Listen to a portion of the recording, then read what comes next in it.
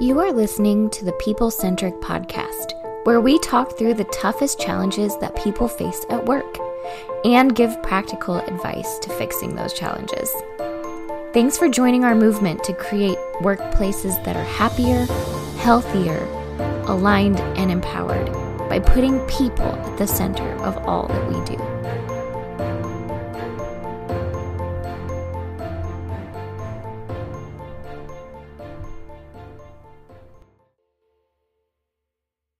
Hey, people-centric leaders. Ooh, is this pretty good, Diana? Are you scared? I'm scared of the direction this is going. You know why I'm doing this though, right? Because guess what today is? Yeah. Today's Halloween. It is for us, but not for our listeners. Yeah, so we know we're going to be recording this on Halloween, so it's Halloween for us, but you all just had Halloween, so we figured it was relatable. Like, you'll watch this or listen to this, and maybe you listen to it on Halloween sometime. But this is going to be a podcast episode that you should not listen to alone. Right? Like, bring friends together. Turn your lights on. Don't be afraid. Or be very afraid. Yeah, I was saying I'm a little afraid. Good.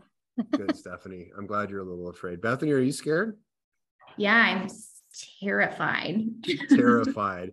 And what are we going to talk about today? We're going to talk about scary things in business and teams.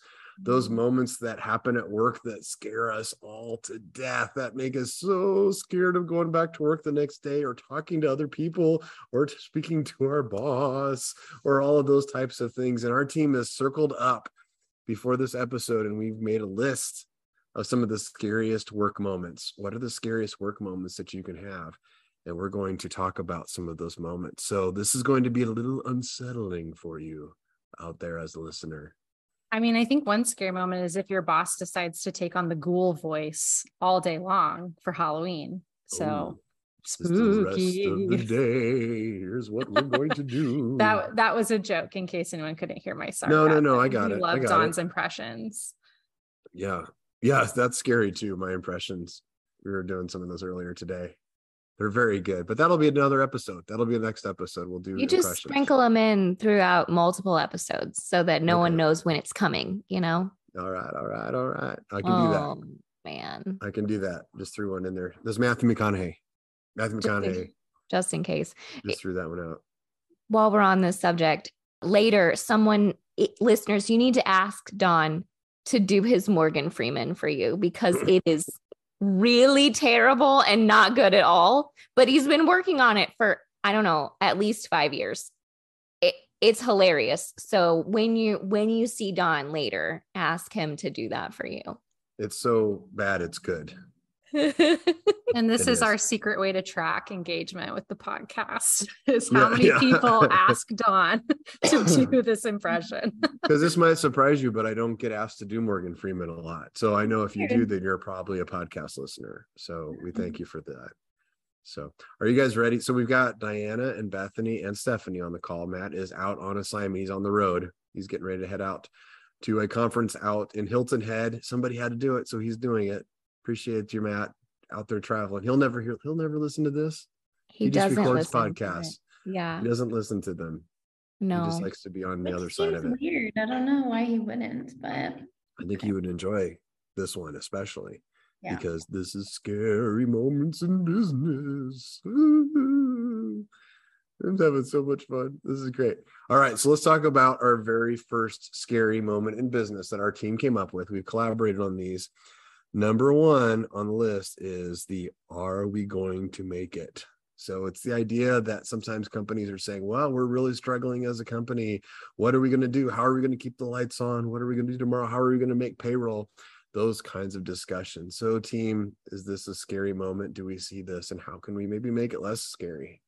Man, I feel like I see this way more than a lot of employees might see it just because we're in meetings where we talk about financials and we are with the executives a lot. And the number of times a leader has looked at me and said, I don't know if I'm going to make payroll next month, makes me cringe because I think it means a lot of things, but I think it ultimately means that they're just not focused on the right things. And so every time I hear this, I immediately stop and I'm like, okay, we need to do 10 things immediately because I just don't think it's fair for anyone to not get paid and to feel that pressure of like, are we going to make it? Am I making an impact? Am I working on the right things? And so this is one of the moments that scare me every time I hear it in business. Yeah. So first of all, it's funny the way you just said that. Every one of our clients are listening are going to be like, are you talking about our company? Like, do we not know this? What is happening right now? Does that mean us? No. But it seldom happens. I don't remember very many times, and I can't think of really any times where I've thought of a company that didn't make payroll, like was unable to make payroll. But I've known many companies that worry about it from time to time. I guess the first question is a lot of times businesses don't share that with their employees, but do the employees feel the pressure whenever companies are struggling? Yeah, I think employees can totally feel it. I think you kind of know. I think you hear things like, we need to cut expenses. I guess employers say that all the time. You know what I mean? Like, it's just a lot of pressure. I think employees are not dumb and they feel it and they know it. So can I ask a question? What do you, like Diana, when you have those conversations, what do you tell them when they're like, I don't think we're going to make payroll? Like, what's the first thing you say to them? Well, the first thing I say is, let's pull your books out and let's look at stuff, because generally I think it comes from not understanding your financials very clearly. And so when I look at those financials, I can usually see, okay, something is really good here, something's really bad here. But if you don't look at financials often and don't know more about just a P&L, you have to know more than just the P&L. If you don't know more than that, then you're probably going to struggle, because books are usually set up to keep you out of jail. Books are usually set up for tax purposes, not for information purposes. And so you have to set up your books accordingly at an accounting level to be able to see them really well and really easy. So the first thing I do is say, like, let's look at your books, because you're probably fine. You just don't know it. I love that point. We're big proponents of the great game of business, which is an open book management system that really engages employees to figure out what their line of sight is, which means how they perform on a day-to-day basis. How does that impact the company at the end of the day? Because we are big proponents. We believe that it's scarier to not know than to know. Like, it's scarier to know. It would be more secure to say, I know we're going to struggle, but we're going to make it. And here's why I know that. Than it's to say, I'm not sure whether we're going to make it or not. Right? Especially if the rest of the team works together to try to solve the problem. Because most teams, if you don't know what's happening, if you say, oh, I'm just not a numbers person, I'm not a finance person, and you're using that excuse to say, I kind of just drive by what's in the bank, and if there's nothing in there, I know we have to go make more. But I think you're setting yourself up to be scared more, and your employees to be scared also. I agree with that. And I think it's an opportunity to create buy-in with your team. Because if I don't know what's happening, I'm an employee, I don't know what's happening, and I hear these rumors, I'm now spending a lot of mental time and effort thinking, like, do I need to go find another job? And what's going to happen to me? And I'm probably starting to play out some really worst case scenarios in my brain, versus hearing transparency from a leader of like, hey, times are tight. Here's where I think we can all rally together and work hard. And then I can focus that mental effort instead on like, okay, here's how I know I can contribute to the team to make sure that we don't get to that place. Yeah. Did you hear that, business owners? I think sometimes we think, okay, I don't want to share the struggles because I don't want to scare the employees, but the employees not knowing and feeling that scared, they always make the story worse than it really is what we tend to find out. So don't let them make it a scary story even scarier by not sharing information and not talking about what can we do differently. Okay, good one. All right, let's talk about another scary business story. Scary. Oh, I'm never going to get tired of doing this. This is great. Let's talk about scary bosses. Scary bosses. Sometimes bosses get into weird moods sometimes. Diana, I saw you unmute really scary fast. Voice. Can you use your scary voice again when you say scary bosses? I feel like that will help us really get in the mood of this scary boss thing. Diana, if you have an issue that you want to talk about, then maybe we could wait till our next one-to-one meeting instead of bringing it out in front of the entire team. If you want to tell me to use my scary boss voice. I'm sorry, sir. I'm sorry, sir. We can dialogue about this offline. I'm sorry, die. sir. I'm sorry, I'm so sir. sorry. Scary boss moments. So why is the scary boss thing? How, first of all, let me ask this question. How in tune are employees to their boss in terms of their mood and how they're performing or what they're doing? What do you think of that? Do employees respond? I mean, sorry, Bethany, you go I ahead. was gonna say, could you rephrase your question? Was what I was gonna say. Yeah, and I was gonna say, like, I think absolutely. If you're asking, like, do we feed and feel the same things that you're feeling? Like, yeah. I mean, if you're coming at me mad and angry, that definitely affects me. Is that what you're asking? So, I mean, that's pretty, I don't know that I asked the question very well, apparently, because I saw 3 people look back at me and went like, I'm not sure exactly what you mean. I guess what I'm trying to get to is I think sometimes bosses feel like it's obvious if a boss comes into the office kicking and screaming and knocking down tables, that those are scary moments and that has a big impact. But what if the boss comes in just a little bit of a bad mood and everybody can pick up on it? Does that kind of thing have a big impact on the work environment and on people's decisions and how they interact with the boss and how they interact with each other? How influential is the boss at work, I guess is my question. Yeah, it does. I feel like it's unfair for bosses in that way because you like, if you have, everyone's going to have a bad day. So yes, I do think it impacts people because they know when things are a little bit off or you're responding differently than you typically would. So for sure it impacts people. But I think also if you have more good days than bad days, then your team is going to be a lot more gracious with you on the bad days. But I think when the bad days are the majority of the time, man, your team is not going to be in a good place and they're going to take on some of those same characteristics. So if you're a boss and you are having a lot of bad days and it's because you're frustrated over different things, what would be your advice to that person? I know that what your go-to is to share the load, right? Like if you're frustrated and upset about things that are happening at work, it probably means that you are taking on too much at work and you're not sharing either the challenge or the solution or what you're not sharing enough with the team. And so then you start to get a little resentful and you're like, I'm doing all this work and nobody seems to care. Or why am I the only one that cares around here? Or how can no one see how hard I'm working? Why aren't they working as hard? I'm here early and I leave late. Like you're getting resentful because you're not sharing the load. Yeah, I was going to say nearly exactly that. Of a little communication can go a long way sometimes of, sharing the challenge with your team. Like, what if somebody has a great idea that you haven't thought of yet? Or even if it's stuff going on in your personal life, you don't have to spill your guts to your team, but it's nice to know that other people are human too, and they struggle with family stuff. So I think, just communicating that a little bit and finding that fine line of vulnerability with your team of where, they still feel like they can rely on you as a leader, but just talk to them. Yeah, I was going to say that vulnerability is a key part, which I think leaders struggle to do because it feels like I have to know the answers. I can't let my team know that like I'm having a hard day or I don't know the direction to go or I'm a little bit afraid kind of. And so that's scary for a boss. We're talking about scary things. That's probably a scary thing for leaders to do is be vulnerable.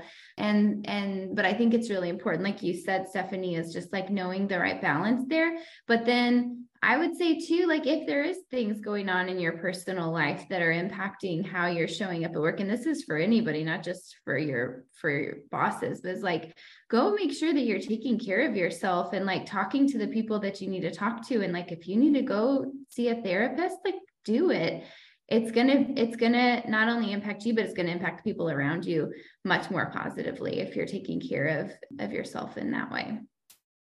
Yeah, I love that. One of the nice things about, especially during COVID, I think something changed a little bit is normalizing mental health issues along with other health issues. We would often share, hey, I've got a bad cold, so I'm going to miss work today or something like that. But we often don't talk about like mental health and anxiety and those types of things that are so prevalent in the world. And we've got to be able to take care of ourselves because if you show up, we often say you can't not lead, right? So when you show up back with a team, and especially if you're the boss, you have a title or something with that, people are watching it and they're attuned to it. You got to take care of yourself, and you got to be able to share that. I was surprised a couple of years ago.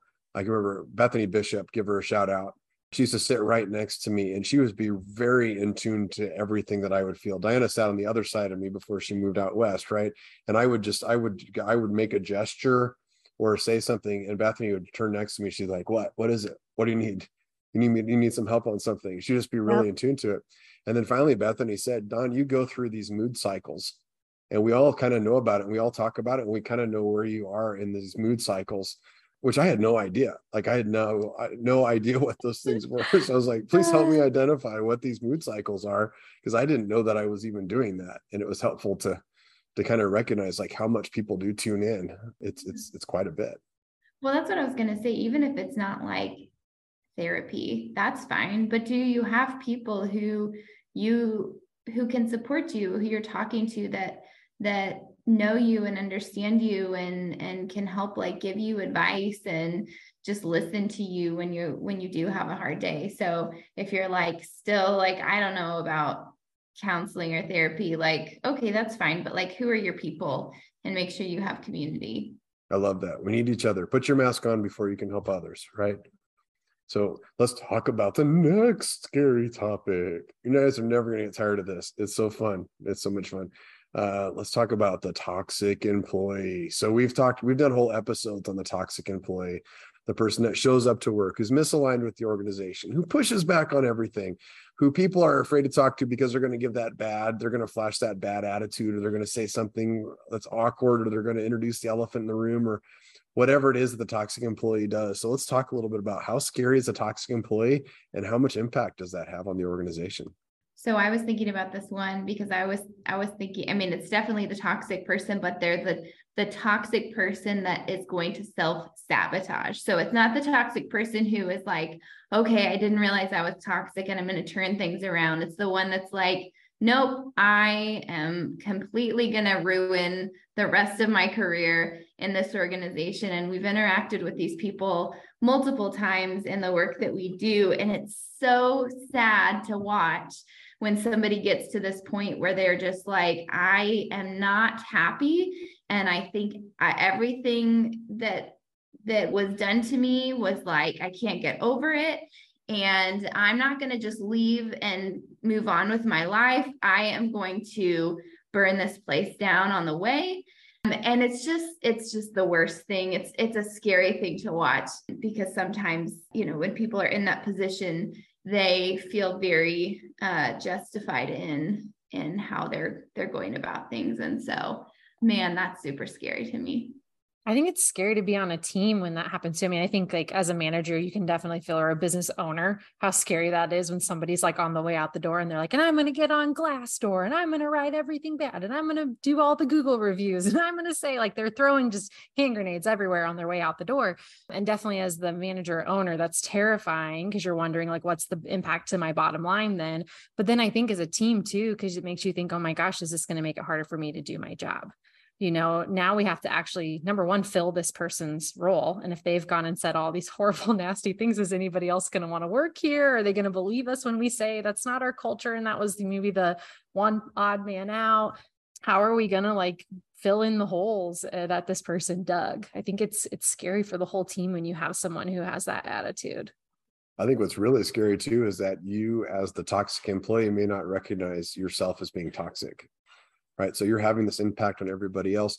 You're probably focused on the injustice, the thing that happened to you, that's probably legit, by the way, that probably happened. You're focused on that thing. And then you forget about how are you coming across to others, and other people start keying in on things, and you start to sabotage. And I like that word, self-sabotage, because you start to impact things. If you start to think your boss is a jerk, does it impact how you treat your boss?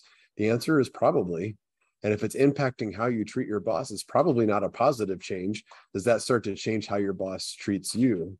And the answer is probably. And that's where we see the cycle that starts to form, right? It can happen in any relationship, but it is especially prevalent at work. Person one says, okay, person two is being a jerk. Person one starts to treat person two differently. Person two sees the change, starts to go back and forth. And now we're spiraling, right? Now we have toxicity. Mm-hmm. And I think something that you should be aware of, like when the people who are in this kind of category and they're self-sabotaging, you really are. I think you think that if you are going down this road and you're kind of like, to what Stephanie said, you throw hand grenades on your way out the door. Like your hope usually is like, they're going to miss me. They're going to see how much they lost. But honestly, they're going to be glad you're gone if that's the way you're going out. It's not going to be the results that you want. Well, and I think one thing that I've heard from people who've been that toxic employee before, some of their reason and justification for doing that is other people need to know.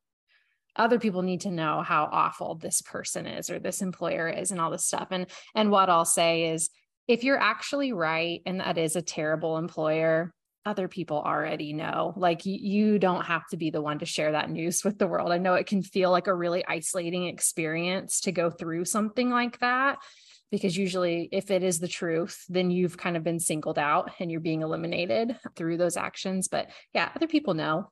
You probably don't need to be the one to turn on the megaphone to the world. Just move forward for yourself. Like give yourself that gift and just move on, move past it. Don't let those people continue to dictate your life for the next months, weeks, years to come. Yeah, I like that when you said like other people need to know. I hear that translates in my consultant head as, no, I just feel like I need to say something. Right? When we feel powerless in a situation, we try to look for places where we can be powerful. And sometimes if we can't change a situation, what we can do is complain about it. And I think that's naturally where most of us fall back into that trap of complaining and being the toxic person. So the toxic employee, very scary. All right, let's talk about the next one. Now, this one is really dark. This one is like Saw 3 kind of dark. Like this one gets dark, dark, dark, dark, dark. And it's the scariest moment, I think, for every business. And I hate to even say it because if you're driving, I don't know, you may want to pull over for a second. Just be careful. Just be careful. You ready? Deep breaths. Deep breaths. Deep breaths. Okay. Of course, I'm talking about the performance appraisal. Dun, dun, dun. Just clutched my pearls. Oh my gosh. I can't believe you just said that. How dare you?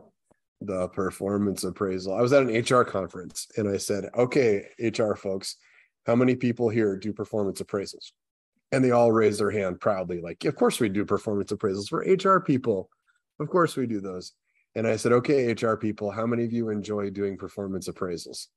And every hand went down. Every single hand, they're like, oh no, we hate doing them. They're awful, da, da, da, da, da.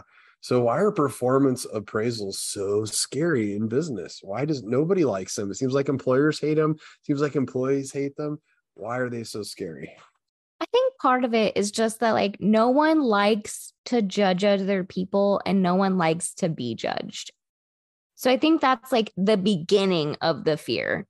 But then I think it gets exacerbated when you're like, okay, let's say I have quarterly performance evaluations, but are you really gauging me on my quarter performance? Or are you gauging me on the last 2 weeks of performance? And like, what are you looking at? And are you really communicating with me on how I'm actually doing? Even worse, is there a category that's like exceptional or goes beyond, but like you can't give that many exceptional ratings, right? There's these numbers and these games that we play that get tied with performance appraisal that I think just freaks everybody out from start to finish. Yeah, I was gonna say, can a performance appraisal ever be just really positive, or does it do you have to have the negative stuff too? I think what's scary about performance reviews for a lot of people is you don't actually know what metrics you're being judged on. So kind of to your point, Diana, of like, are we really talking about the last quarter, the last year, or just how you feel about me in this moment? Because I really have no idea how you're grading me. The team doesn't have clear goalposts. The role descriptions don't have clear metrics of saying, here's how we're actually going to figure out if we're doing a good job or not. So it's terrifying then to walk into the room because you're like, they could pull something way out of the left field that I had no idea I was even supposed to be doing, or doing it a different way because it was never communicated to me. So which one is scarier, the performance appraisal, getting a regular performance appraisal, or not getting feedback at all? Which one is scarier? I don't know. I think they're both terrifying. I was going to say not getting feedback at all. Yeah, I was like, it's probably easier to not get feedback at all in the short term, but like long term, how do you know? How would you know anything? How would you know anything? Yeah, I was going to say, I think in the short term, ignorance does feel like bliss. Because if I think I'm doing a great job, whether or not I am, I feel great about that. But I agree with you in the long term, because then maybe I think I am doing a great job, but then no one else thinks I'm doing a great job, and I'm going to feel that. So then it feels way worse. Then I wish somebody would just give me feedback, like teach me how to do that. Show me the right way to do it. So yeah, performance reviews are they're just a nightmare. This is a good Halloween topic. Yeah. I mean, to me, I think I prefer feedback. So I'm like, I'd rather have a performance review than not. And for most businesses, if they're doing a performance reviews versus doing nothing, I'm like, okay, that's at least at least you're trying to do something where you're connecting with your people and giving them some feedback. But I would suggest some other opportunities. I think it's scarier to me to go into a business and see like, oh, you don't talk to your people at all. They have no idea how they're doing. And we can probably tell that in other ways too. So it's just like the productivity and how much money you're making and all of that stuff. I would say too, what's scary also is to see an annual performance review and where there are no other check-in points throughout the year. And so the employee is coming to the table with a year's worth of backlog. The manager is coming to the table with a year's worth of backlog. And I think what's terrifying about that is like, you probably only gave 30 minutes for this meeting. So who knows what's going to come out of everybody's mouth in that moment. Yeah. And can you even do anything about it now? Because this was a year old. Like, can you even fix it now? or if you do, it's bad. I worked somewhere once where they did an annual performance review, and they asked us to tell us what was our worst day of the entire last year. And so, me trying to be honest and transparent, I told them what my worst day was, and it had happened like 8 months ago, and it involved another employee kind of, saying something unkind. And the next thing I know, me and this employee are being pulled into a room together to hash it out. Oh, yeah. Oh yeah. And no. Yeah. So this is where my trauma from performance reviews comes from, because then it felt like, number one, like the confidentiality of that review was completely broken. And then two, I mean, I had moved past it. The other person had moved past it, but because our manager, this was the first time that they'd heard about it, it seemed like a huge deal.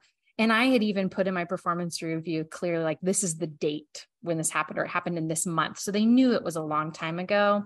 So I think, yeah, don't do that is the moral of the story. Don't do that. But I think coming back to my original point of like, if you're going to do performance reviews within your company, make sure they're happening consistently. We know what metrics we're talking about. We know how we're supposed to win in the organization. We know what our culture is and how we're going to treat each other. We know what our values are and how we're playing the game. So that way there can't be just blow up moments like that. Because end of the story, it did not go well. Yeah, it would. Of course it didn't go well. That's a mess. I feel like I might need a hug again after that. We'll give you a hug. Don't worry. Well, that's what I was going to say, like, we all probably have, this is a whole other topic probably, but we all probably have like stories of performance reviews gone bad. And, to your point, Stephanie, like making sure that if you are going to do performance appraisals, like making sure there's really clear metrics.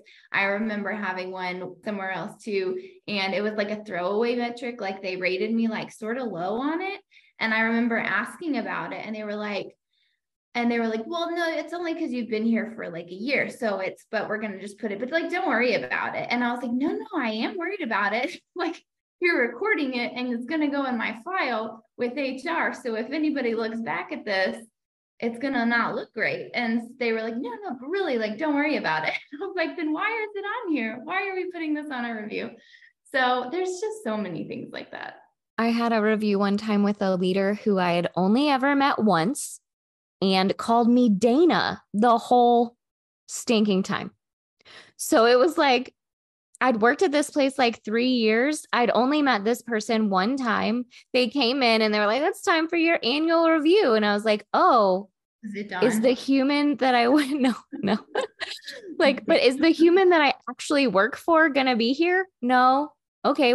It was their boss. So I was just like, what do you know about me? Like, what am I supposed to say right now? Called me Dana the whole time and rated me like slightly above average for most things. But I was like, you've seen me. Like, what is happening right now? Oh my gosh. That's a new one, Diana. I don't remember telling that story before. Yeah. That got me choked up. That's that's kind of funny. In hindsight, it's funny. At the moment, that probably was not funny. Well, I mean, it was just so ridiculous that I couldn't believe it was happening. And I almost was like, well, this is a huge joke. And this whole job is now a huge joke. Like, it really demotivated me, which I was a salesperson at the time. So like, demotivating a salesperson is terrible to do.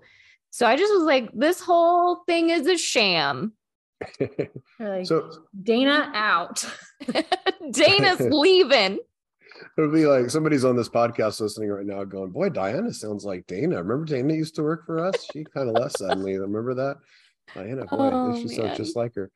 Oh my gosh. So we did talk a lot about, so we've talked about some scary moments. Now, just to kind of put a bow on that one a little bit, we've talked about how giving performance appraisals is also kind of terrifying, and then not giving them is terrifying. So, I mean, you know, some of you are listening to that going like, so what's the choice? And the choice is something in the middle of that. What we train managers to do is to give feedback constantly.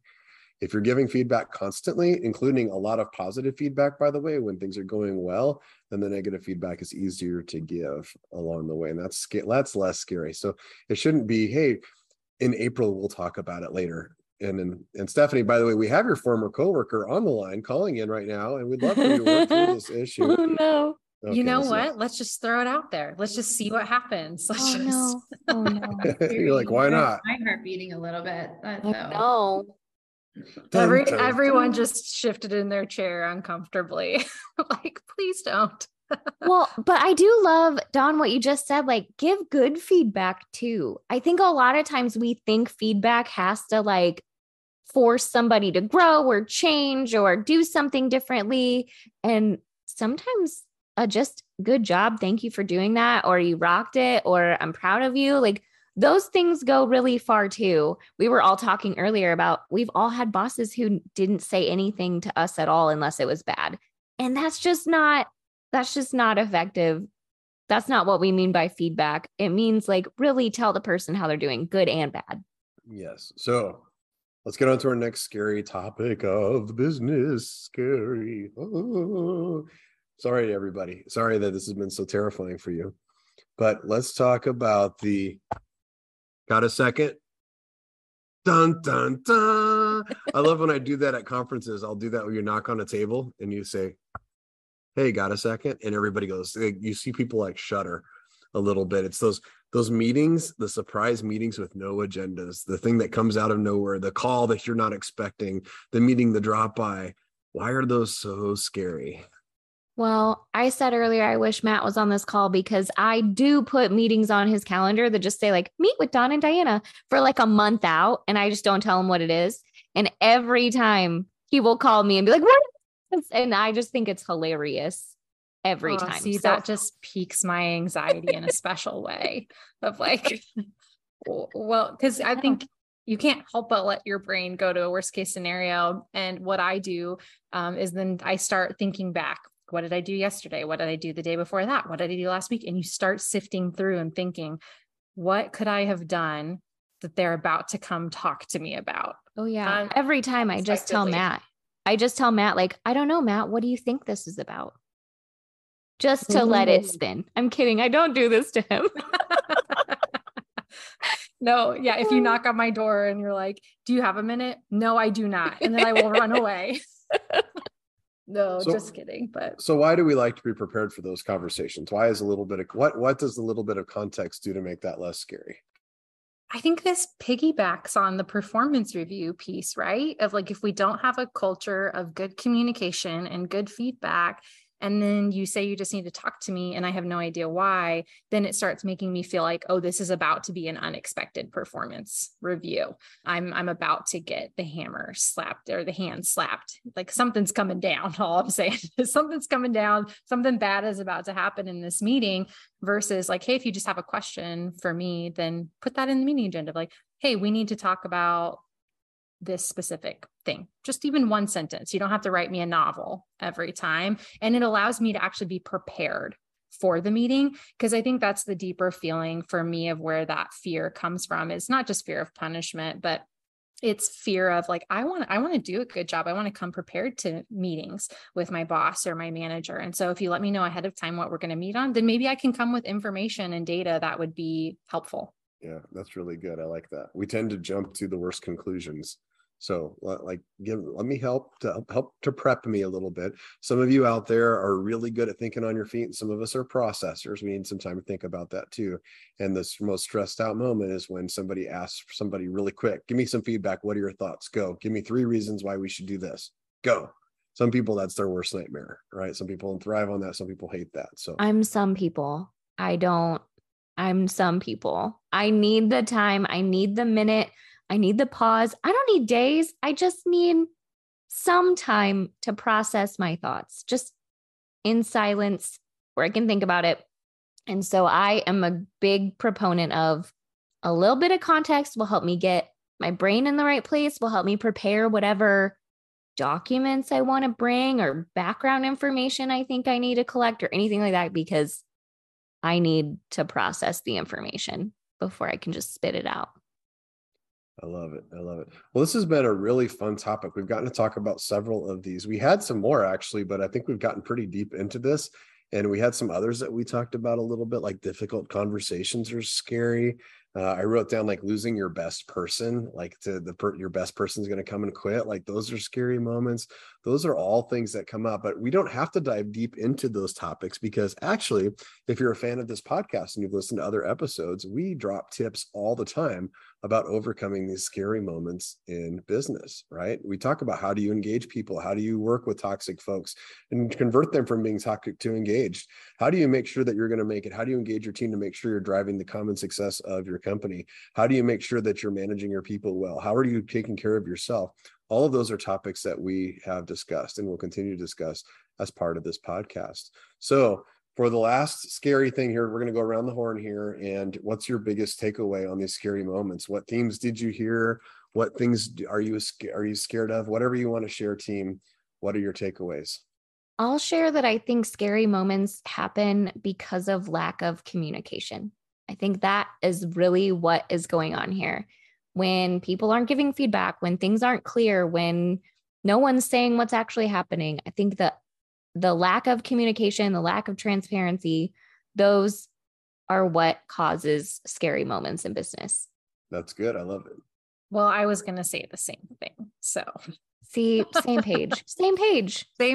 No, I think, yeah, the lack of communication allows us to start making up those stories in our head, right? And making assumptions. And we almost always jump somewhere that's a little bit far from the truth in our heads as we're trying to process what's happening without the information.